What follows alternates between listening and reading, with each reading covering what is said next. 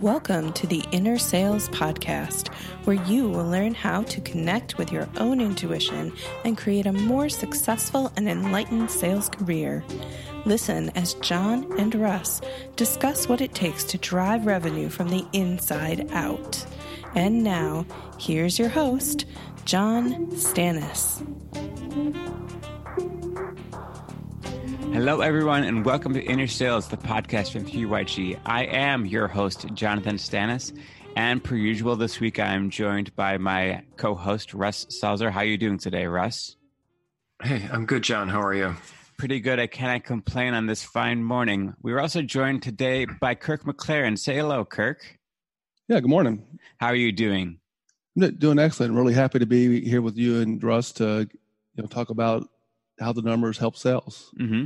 Speaking of the numbers, let's go through the numbers for you. So Kirk is CEO of Foresight and also the co-founder of the 2% Club. He's also a professor at Georgetown University. That's quite the list of accolades, I have to say. Can you tell me a bit about how you became to be in all those great positions?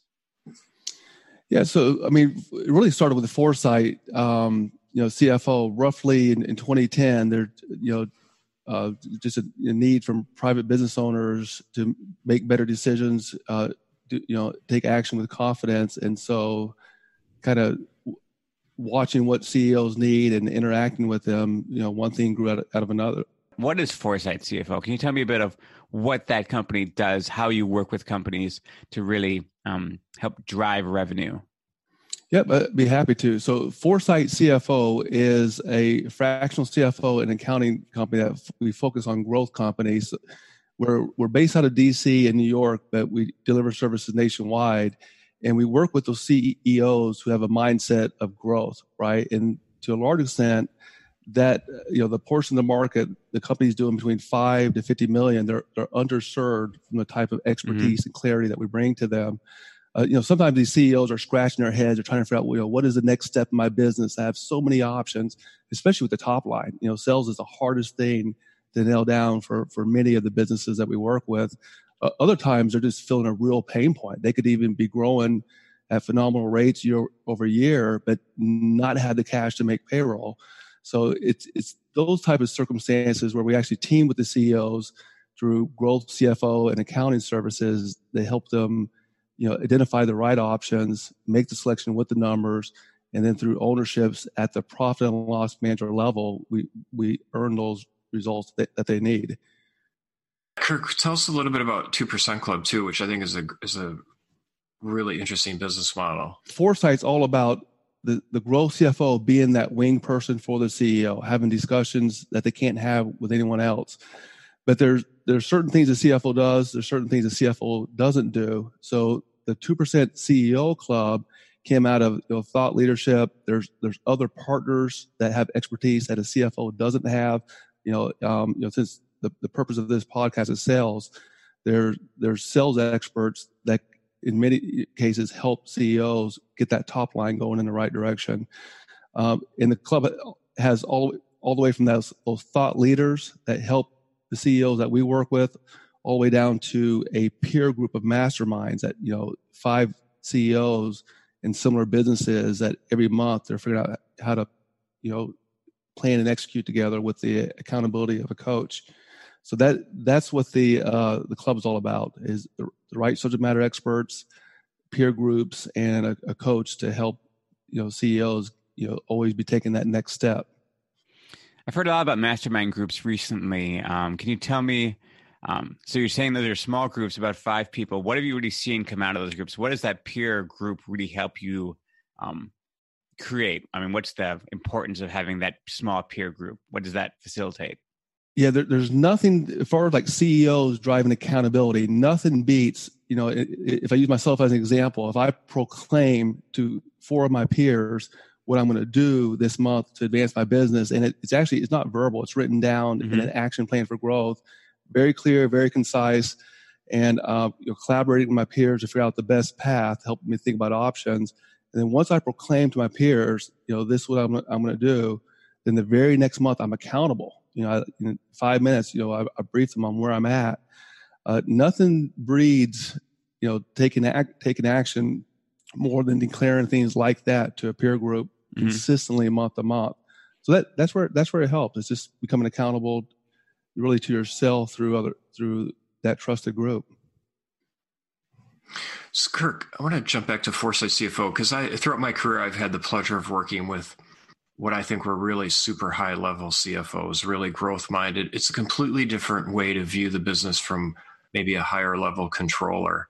How do you make that distinction between that? Because, it sounds like your sweet spot is sort of the underserved, 5 to 50 million-ish, where they don't have the resources to pull in some high-level CFO, or they may not even have a high-level CFO available to them in their particular geographic area. How do you make that distinction? Like, what's the difference between somebody who's controller-focused to somebody who's really growth-minded? Yeah, it's night and day. I mean, in my career, I've literally hired hundreds of accountants and controller types, and they are a different mindset. Yeah. And if you think about it, a controller, it's about compliance. That I fill out the tax form, the Department of Labor forms, the risk of compliance on the 401k, along with accounting operations. Are we processing the bills? Close the books. Collecting the money, paying the vendors, making payroll, all transaction, all backward looking, right? Which is very important. You got to have that foundation of accounting working in order to really do a good, let's look at the business, the next step and forecasting forward to look at different scenarios. And that's where a growth CFO is, like uniqueness. Most controllers are not going to ask you about, what makes you unique. Why would a potential customer buy from you versus somebody else? But a growth CFO does. And that's kind of top of the pyramid where things are start. What makes you unique? Why would somebody buy from us? Because then we can figure out, what kind of sales team we need and what is our approach to marketing. And the growth CFO evaluates, there's so many options, and so many silver bullets to win customers. Well, the growth CFO can help the managers evaluate each option with the numbers. What can we afford? What do we put into it? What do we expect to get out of it? And when? And then if we expect to get a result by month 3, using the numbers, we know if we're either over or under on those results, and we can take action as a leading indicator. So that's a example of a taste of what a growth CFO. I would be very interested if anybody had a similar discussion like that with their controller. Mm-hmm. Yeah, I was going to say in my career, one of the big distinctions I saw is kind of what you're talking about, where the controller is all transactional. You close the books at the end of the month. They maybe ship out the financial statements. There's maybe a cursory review of them, but you're really not getting in depth.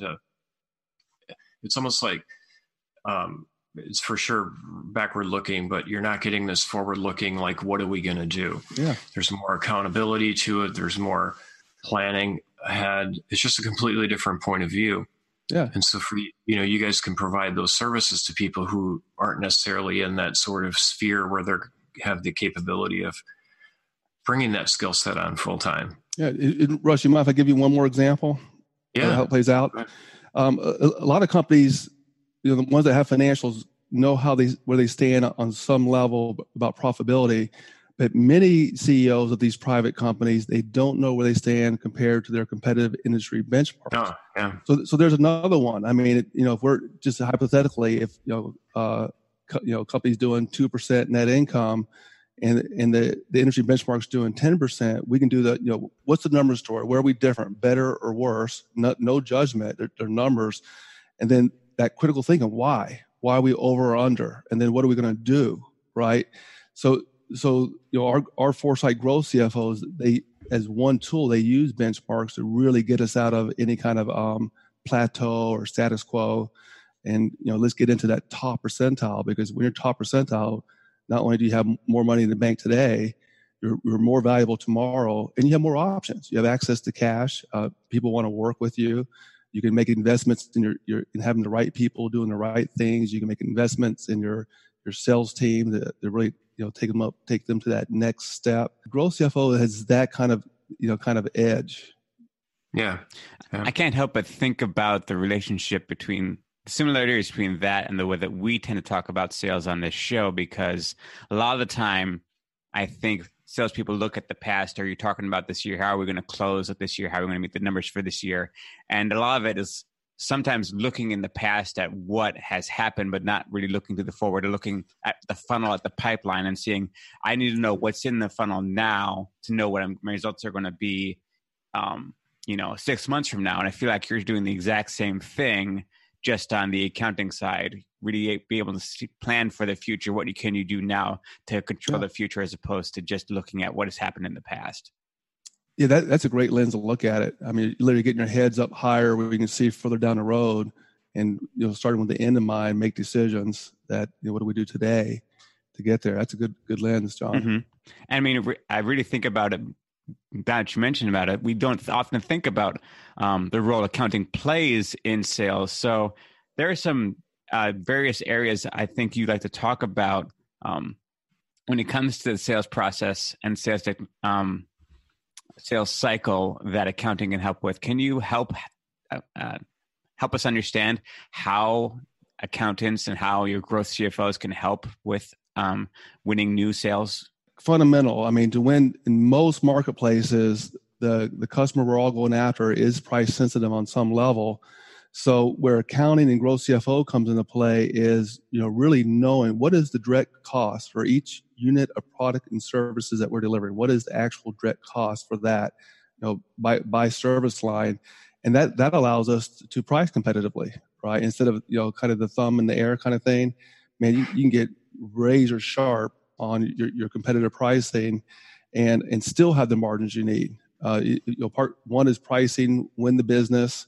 And two is when you win the business and you implement it, if our P&L managers are owning, the responsibility to manage that direct cost per plan, they get better and better at it the more you do it.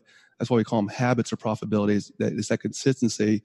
Then you have the P&L manager managing delivery within that scope. So you're pricing competitively, you're managing the direct costs, you're getting your margin. Okay. It's almost a math problem. Oh, I like math. Give me a math problem any day of the week. So how often do you see a company that doesn't have a handle on their cost structure to be able to provide accurate costs for the sales team? I mean, is this a really common issue you see? I would say it's more common.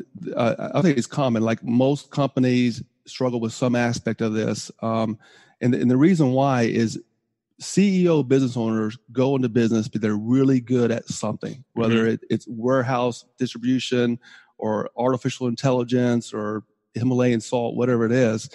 They go into business because that's what they're good at, right? And there's those other things, like Michael Gerber talks about this in eMyth, those other hats they have to wear.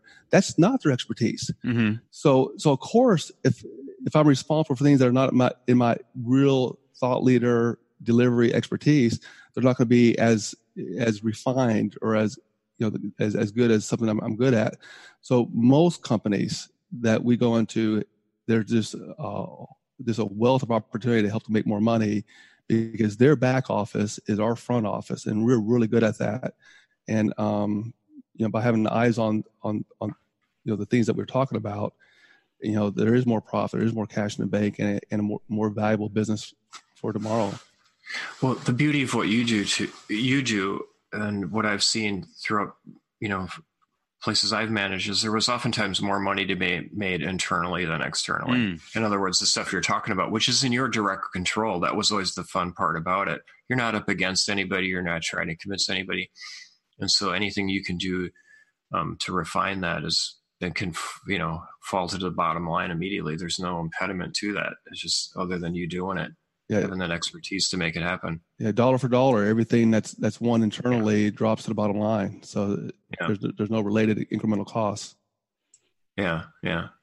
One of the things I hear a lot with the work I do is, not a lot, but I'd say occasionally, where we're not competitive. So potential sales reason for not selling is we're not competitive, we can't. But I wonder how much of that really is tied to cost structure. Do we really have a handle on it?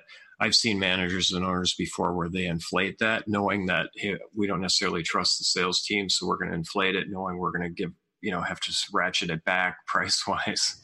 So I imagine you see any and kind of all of that when you go into things. Yeah, I think there's definitely a fair amount of that because salespeople, selling is tough, right? You really got to get in with a prospect and create a value position and get them off status quo.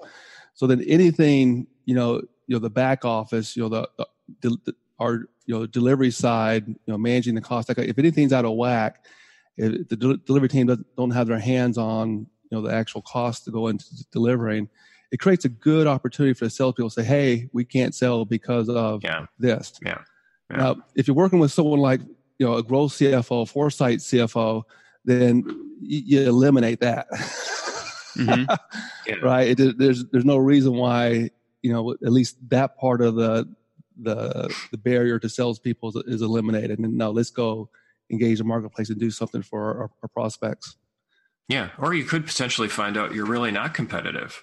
But then it's legit. You can quantify it. Then you can take steps to try to improve the cost structure to be more competitive. How you buy, how you manufacture, whatever it might be. You're working with real stuff instead of kind of anecdotal.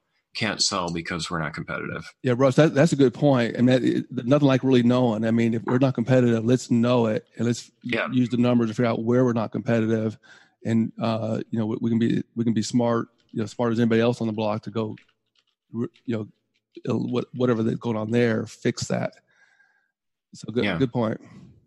What industries do you find you tend to have the most success with your analysis? Are there certain ones where you find you can do more for them than others? It's really the mindset of the CEO. If the mindset, if the CEO, because again, we're not all experts in everything. If the CEO can really embrace having a growth CFO wing person and learning, thinking about things in a way that they haven't thought of before, being challenged and being held accountable together to get a result. Those CFOs, we literally have, telecom companies, technology companies, education companies, Himalayan salt companies in Australia, company in Iceland, obviously across the United States from Sacramento, Chicago, Austin, New York, DC, where we are. So across just a wide range of industries, because our approach, Impact Financial Management, it's adaptable to different companies at different stages, different industries, because a lot of it is it's about having your eyes on what matters. And the experts are already in the company. I'm the CEO and their team; they're experts. Mm-hmm. And with benchmarks and other approaches that we bring to the table, we can light them up and help them get to where they want to go. So I have to assume one of the companies you work for, it does actually manufacture Himalayan salt. Am I accurate? That is correct. It's in Pakistan. Okay. I heard John chuckle when you said that in the beginning, and I knew that was a real customer. So yeah, that's why I throw it out there. So it's hard to believe, but none of my CFOs had prior to this experience in Himalayan salt in Pakistan.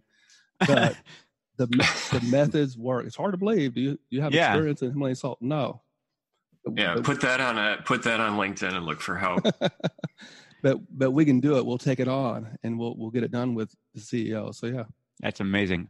All right, yeah. If you're right, if you can do it with Himalayan salt, I think you can do it with just about anything. Yeah. Depending on the businesses you are in, besides that, whether it's manufacturing or a service, there are a lot of different factors that go into building a company's cost structure accurately. Are there certain things that you see that tend to be more difficult to analyze? Difficult. I think the hardest part, if I think about internal operations, whether it's delivery teams, overhead, it doesn't matter if it's, the accounting back office, HR. In general, those things they're within our direct control. When I say ours, it's us with the P&L managers, the CEO. That we can see into those. We control what we do, what we don't do. The hardest thing to get into is that sales and marketing, because a company can choose how they engage their marketplace and their prospects, but the prospects choose how they respond. And so that area, working out a forecast and meeting that forecast, beating that forecast with the sales and marketing folks, man, that's where science meets art and determination to do what needs to be done to get the result. You say it's the hardest part, and you need to really combine this art and science. What have you found makes that team successful when you're engaging with them? What do they need to bring to the table to be successful with you? Yeah, for B2B sales, it's a lot of time it's working, having the right people work with the sales team to literally prospect, get to that first appointment with a prospect and having the right prospects and the right volume, but, by taking action. And so a lot of times companies do need help with that literally top of the funnel prospecting, take action, all those excuses we talked about earlier, eliminate that and do what needs to be done to fill the top of the funnel with the right prospect. That for B2B, that's the hardest thing. B2C, a lot of times they lean more on, a marketing, like an e-commerce type sale, so you get a whole different set of considerations there. Well, you should be able to help them out a lot with that, Bryce, I would say. Yeah, good lead. So Kirk, what about, cost structure? And I've been with plenty of organizations where it's not, you guys are really good at it. It's not necessarily easy to nail down manufacturing. You got all that, but you can get to it at some point. Mm-hmm. But what about, one of the things that I always had trouble with was sort of the postmortem. How do you come back along? Hey, we've priced it, we've sold it. Now we've manufactured it, shipped it. How important is doing the postmortem on really understanding actual margins? I can have an estimated margin of 42%, but the only thing that matters is how I actually did. Yeah, I mean, it's vital, right? Because there's what we think on the front end, how things are going to play out. Any CEO, any business, and their team members. Then we talk about the habit. So the habit is every month looking at the actual compared to expected, and that's a feedback loop. Sometimes people are afraid to drive that level of accountability and ownership. But if we're a team together and literally look at the numbers every month, and are we over or under what we expected for a given item, and then as a team to see it for what it is, and why, from the number story of the various and why is it happening, to as a P&L manager, what action will I take? So I have that level of ownership. So the P&L manager actually starts taking ownership, which takes a lot of the burden off the CEO from being the hammer to actually collaborating and helping P&L managers take the right action. So the consistency as a habit, at least every month, step back and look at the number story. By the third month, it's starting to become a really healthy thing, and by the sixth month, it's like, how did you ever live without this? Because things are so much clearer now on what matters versus what doesn't matter, and we're much more so doing the right things with a lot less of being wrapped around the axle. In your work, Kirk, do you see the level of sales involvement in that discussion, the postmortem and the review, where it should be? Or do managers tend to think, hey, that's my role, I'll carry the message however I carry it? Or are you directly involved with speaking to actual reps on that level? Yeah, oftentimes, like from a growth CFO standpoint, they tend to work with the given the structure, whatever the management structure is, the CEO to whatever managers, leaders they have, and then those leaders are equipped to work with their team members. It all depends on how the company is structured and how big they are.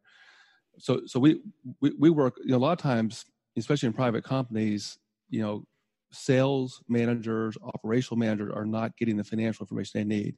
And there's a variety of reasons why a CEO might withhold information, everything from fear to we don't have the information, our accounting system can't count, right? And there's some pretty sizableipanies where the accounting system can't count. And so getting that foundation right.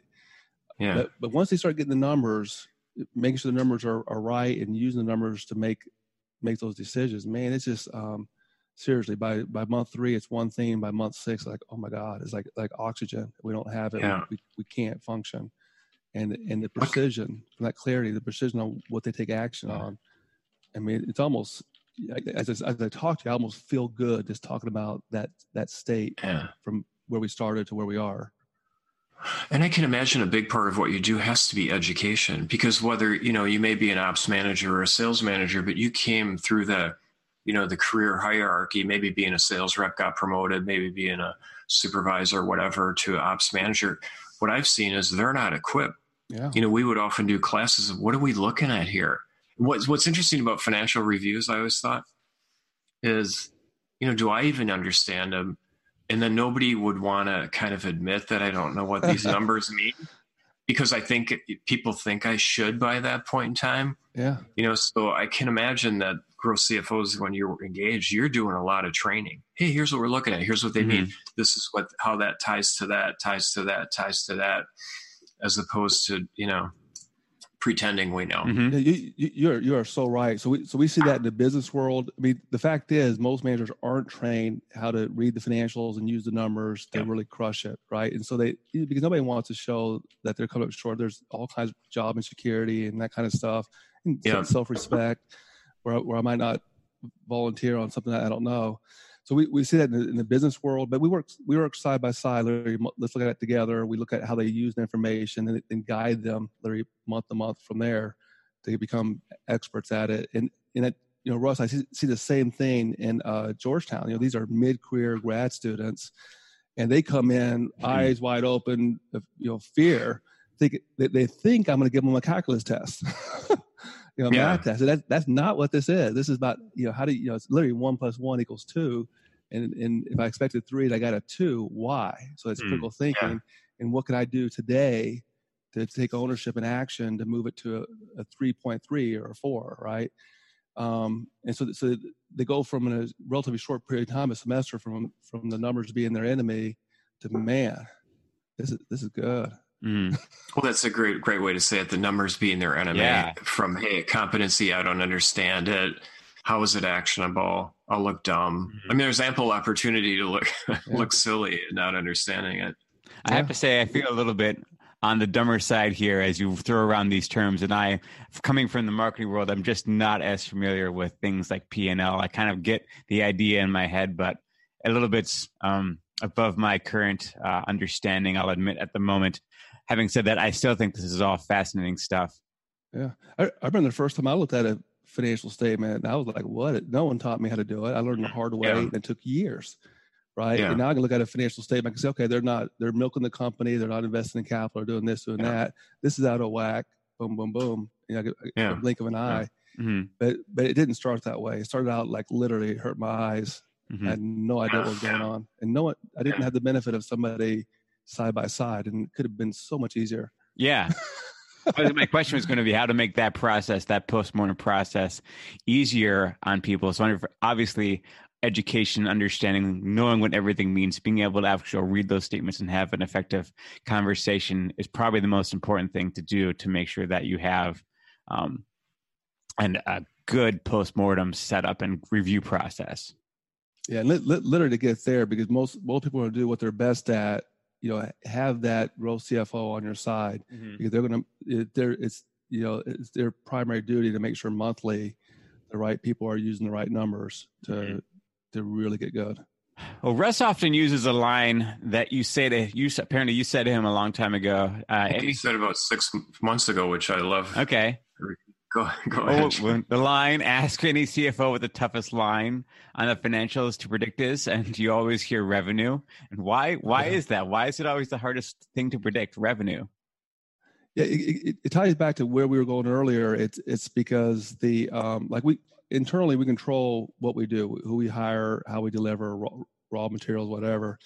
But it's that sales and marketing is all about going to the market. So it's the bigger world, and the prospects in the market get to decide on how they respond to you. So there's that reality. There's the pressure. I mean, when it's planning time, no matter who's involved with that forecast, there's pressure to have that, that hockey stick like growth, even if our pipeline is, crickets. There's still on a forecast. I'm gonna forecast hockey stick growth. Right. In that over to the right. Yeah. I mean, so it's all those dynamics versus, it's really hard for a salesperson to say, man, I know we want X, but we don't have anything close to X in a pipeline. Right. And I'm stuck. I don't know what to do. Right. I'm stalled. So it's like any professional, it's hard to say that, but it'd be a lot better if we did, and we'll at least figure out what we need to do. And that a growth CFO could help evaluate options. We need to bring in an expert to charge up and get us out of this stalled point. Do we have what we need internal? Whatever it is. Is there most conferences I go to, there's promises of silver bullets. If you just do LinkedIn, Mm-hmm. you're right. And maybe LinkedIn is part of the mix, but let's silver bullet thinking tends not to win out. There was a post because. Oh, sorry. Go ahead. Well, I was going to say, in most cases there's selection and then that discipline to be consistent to get somewhere with something. So sorry about that. No, it's okay. I was remembering a post I was reading over the weekend, a real short one. I think it was from Seth Godin saying, "There's a really good shortcut for whatever business you are in. There is no shortcut." Understanding that there is no shortcut is the shortcut, because trying to find the shortcut is just going to lead you down a bunch of paths that lead you nowhere. So just get over the fact that there's no shortcut. You've got to do the work. You've got to put in the hours and get everything done, and that'll lead you to where you want to go, not trying to find the silver bullet. John, you got to send me that post, because that's just right on. You got to do the work. Just right on. Yeah. And that's a bitter pill in some cases, because I really got to get out there and engage. Mm-hmm. Well, that's the thing, Kirk, because that what it brings up, and I think there's a lot of avoidance around having to do that. And so, to nail that down and get after it, the quicker you do it, the better off you'll be. Yeah, I mean, I couldn't agree with you more. Is there anything else that can be done to help make the revenue line more predictable? I think past performance is a big part of it, and the second part, if we're gonna anticipate or forecast an influx of some type, is really do the work, to identify options and what invest. If we did, it's not going to be doing the same old that's going to produce an influx point or a tipping point. But so if we're forecasting a tipping point, man, let's do the work together. Let's roll up our sleeves and get serious about it, and stress test it and challenge ourselves, that kind of thing. And if there's one thing that you could have listeners listening to this podcast today leave with to make sure that this is really the one point you want to bring home, what would that be? Yeah, so this is it. I mean, most business owners know they need an accountant to keep track of the transactions on some level. It could be controller level. They also know they need tax prep. That way you don't end up in an orange jumpsuit somewhere. But give thought to that growth professional.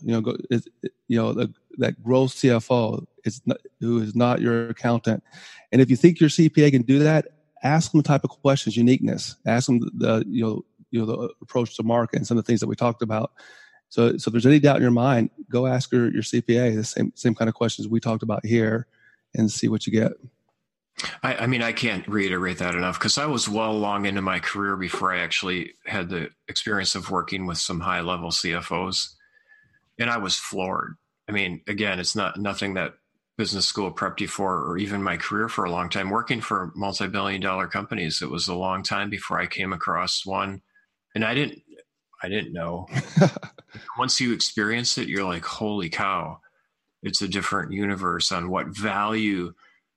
Honestly, a long time I always felt like they're sort of on par with kind of HR. They're meant to be support functions and not integral parts of growing the business. I got over that from a HR perspective, and it took a while until I experienced the high-level CFO and what they could really do to help me as a manager do to grow the business. I was shocked in a good way. Okay, fantastic. I have to think experiential. Yeah.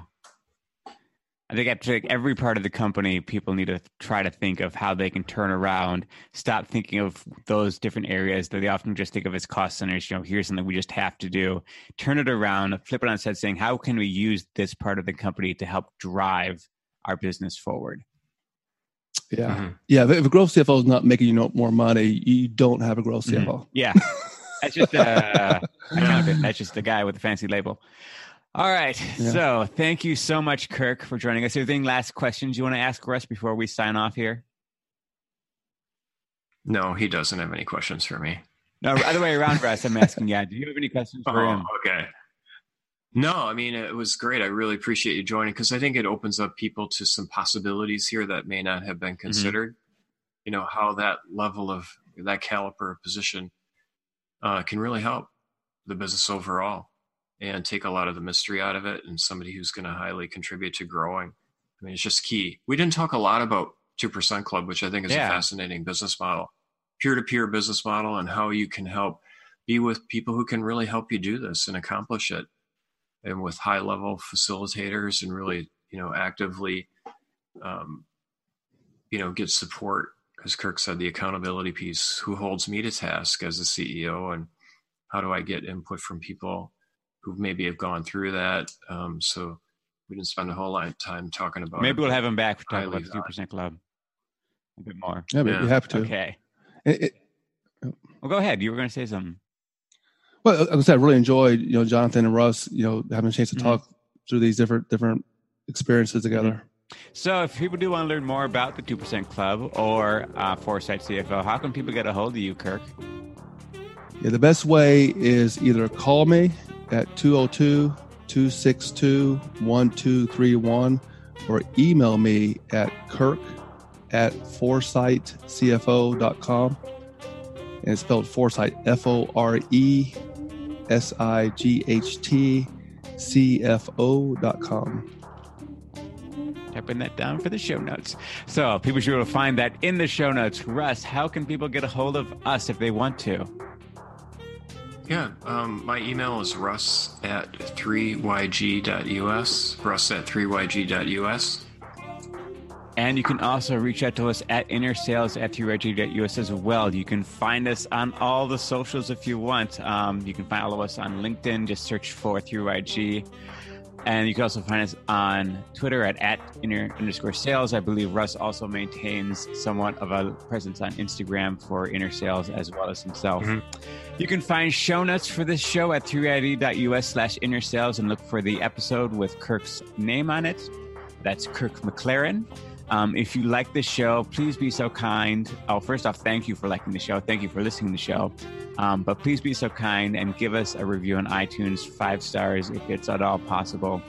Speaking of iTunes, you can subscribe to this show on any podcast app, Apple Podcasts, Overcast, Spotify, Google Play. You can find us just about anywhere. You can also just go to 3yg.com/US and listen to the show on the website directly there.